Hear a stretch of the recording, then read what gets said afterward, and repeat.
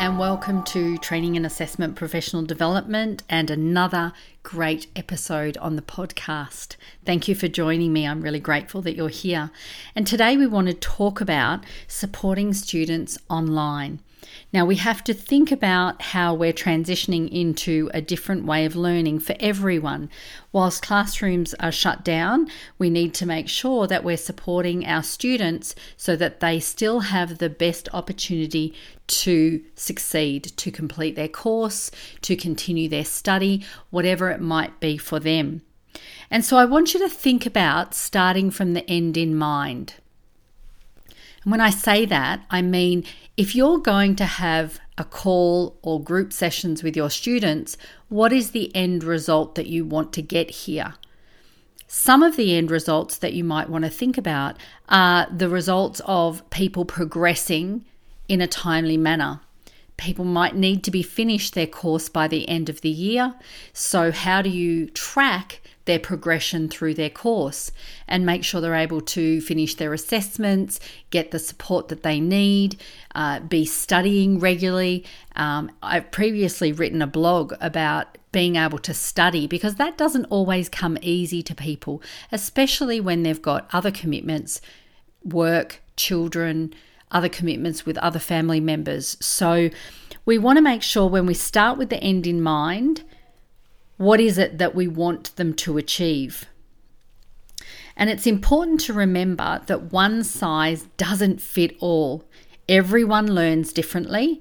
Everyone has different time frames that they can study.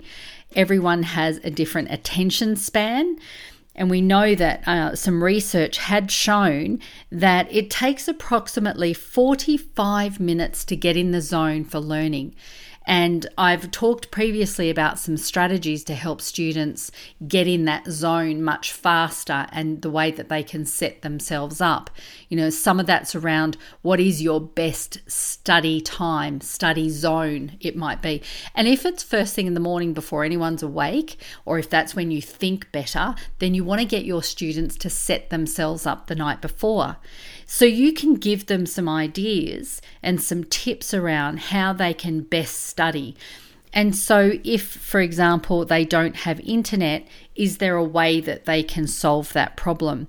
If they have a study time at night time, what do they need to do? You know, a funny example of that is don't eat a lot of pasta for dinner if you want to try and study because you're going to be overloaded with carbs. I always said to my students in the classroom, please don't go and eat a big pasta dish for lunch because I won't have you falling asleep in my classroom. So again, having good habits means people are going to be more committed and be able to progress through their learning, whether it be a unit a month or whatever their time zone is for that study. If you're having one-on-one and group sessions, there's some questions you want to ask in the group around how everyone's going and what support do they need. But you might also identify that a one-on-one conversation is going to be much more productive and also a little bit confidential. There might be some challenges people don't want to talk about in a group setting. So you want to have a one-on-one conversation with them. But you as the trainer want to ask some really powerful questions to get to the core issues if there are any. And the needs of the student need to be identified. So, you know, there's some questions you can ask, and especially in this time. And I want to remind you, before I go into the questions, let me just make a reminder for you. You cannot be everything to everyone. And from a professional standpoint, you want to make sure that you're not being a counsellor, or you're not being a support service that's available. You can't do all of that, and you have to be ethical around what you're saying and doing. That way, it's really important to have some knowledge of support services for when you do speak to your clients. And we had to deal with this a lot. We're not counsellors, we're not financial advisors, but students have everyday problems. And especially now, times are really tough for some people, and support services are there. And if you have a list of those, you can provide those via email, via text, or however you communicate with your students.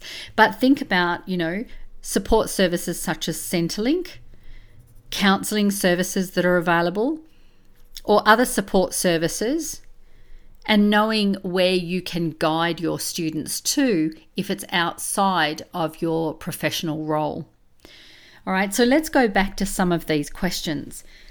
When you are having a one-on-one conversation with your students, you might want to ask questions such as, how are you coping in all of this? Hence why I talked about having a list of support services, because you're not sure what the answers are going to be here. And someone can say, hey, well, I'm not really coping well. I've lost my job now. Okay, well, have you spoken to Centrelink, because they're offering support for anyone who's been affected by the coronavirus, for example.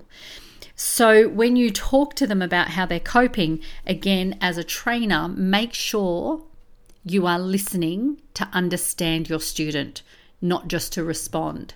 So understand what they're saying, and also you'll hear in a tone how someone's coping as well. So make sure you're using your skills as a trainer to listen clearly to what they're saying. Another question you might want to ask them is, what can I do as your trainer to support you through your study? Because you want to know what specifically they need, keeping in mind every student is different. So you want to ask them, what can you do to support them through their study? And they might give you a couple of things that they need. Oh, look, could you keep me accountable? Maybe if you could send me an email once a week just to say, hey, how are you going with your study? You probably need to be up to this section. If not, do you need any support in that? Okay, so they might tell you exactly what they need, or you might have to go back and forth with a few other questions to see what specifically they need. It's important to not make too many suggestions for them. You want them to tell you what it is they need. And then overall, you could ask the question, how is your learning going from your perspective?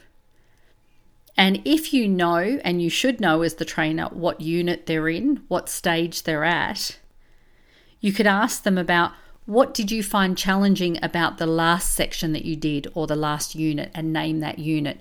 Be very specific about the information. And what you might find is a lot of people are struggling with a particular section. Therefore, you might be able to do a quick video or send them a link to another video or something that might help them.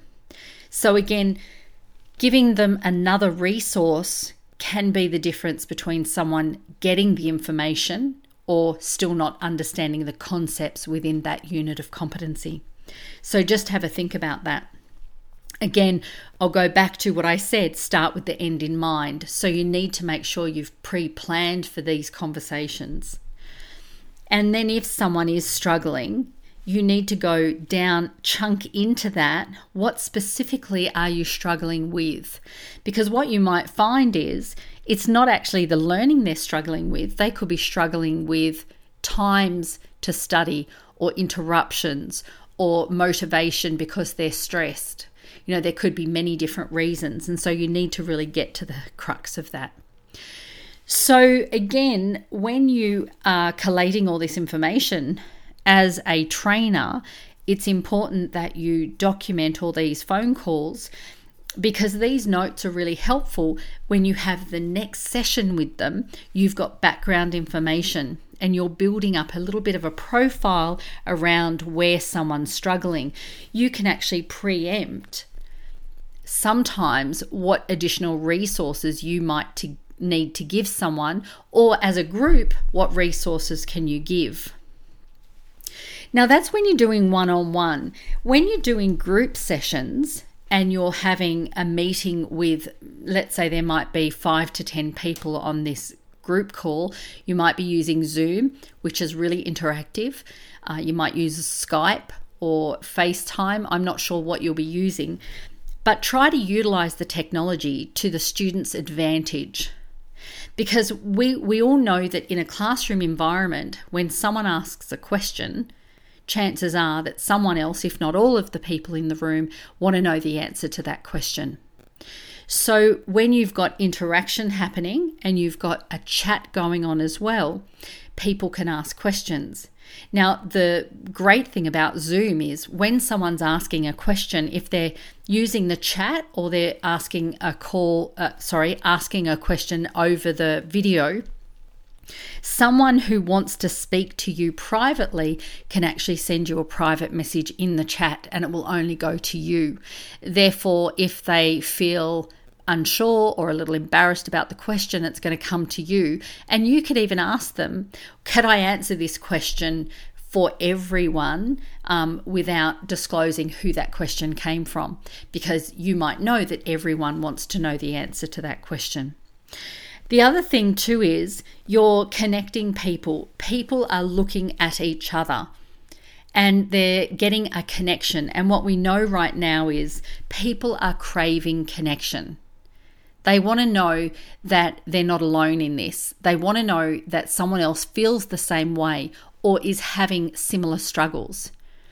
So you can get great benefit from bringing people together as a collective so that they can brainstorm things. And if people want to, they can actually have other video calls outside of your structured calls to connect with each other and maybe have a study session. So, utilizing the technology allows that connection to occur. And when you are running a Zoom call and people haven't been familiar with that, once they jump off that call, that video call, they're going to go, well, that wasn't so hard. I could probably do that myself. And that enables them to connect with other people. So again, you can also ask the group, so was anyone struggling with something and they found a really good solution or a resource that they'd like to share with everyone else? Again, you're encouraging that interaction. Okay. And once you get that interaction, you actually can record your group sessions that other people can have access to as well. Therefore, they can look back at that session to go, now some of those questions were answered. Now that I'm in the zone of study this morning, I want to look back at that video and hear what other people were saying about this section of the program. Okay, so there's some great ideas there and I hope it's really helpful. And if you want to give me some feedback, you can send me a message through the Training and Assessment Professional Development Facebook page, because I'd love to hear how your sessions are going and how you're connecting with your students online and making sure that you're getting good results and people are progressing and feeling less anxious or pressured because they know that they've got that support there. And so until next time, thank you very much for jumping on here and listening to this podcast. We'll be doing these a lot more regularly now because we know that there's a need for those. So you should have another one on within a couple of days. All right, so till next time, thanks very much for tuning in. Bye for now.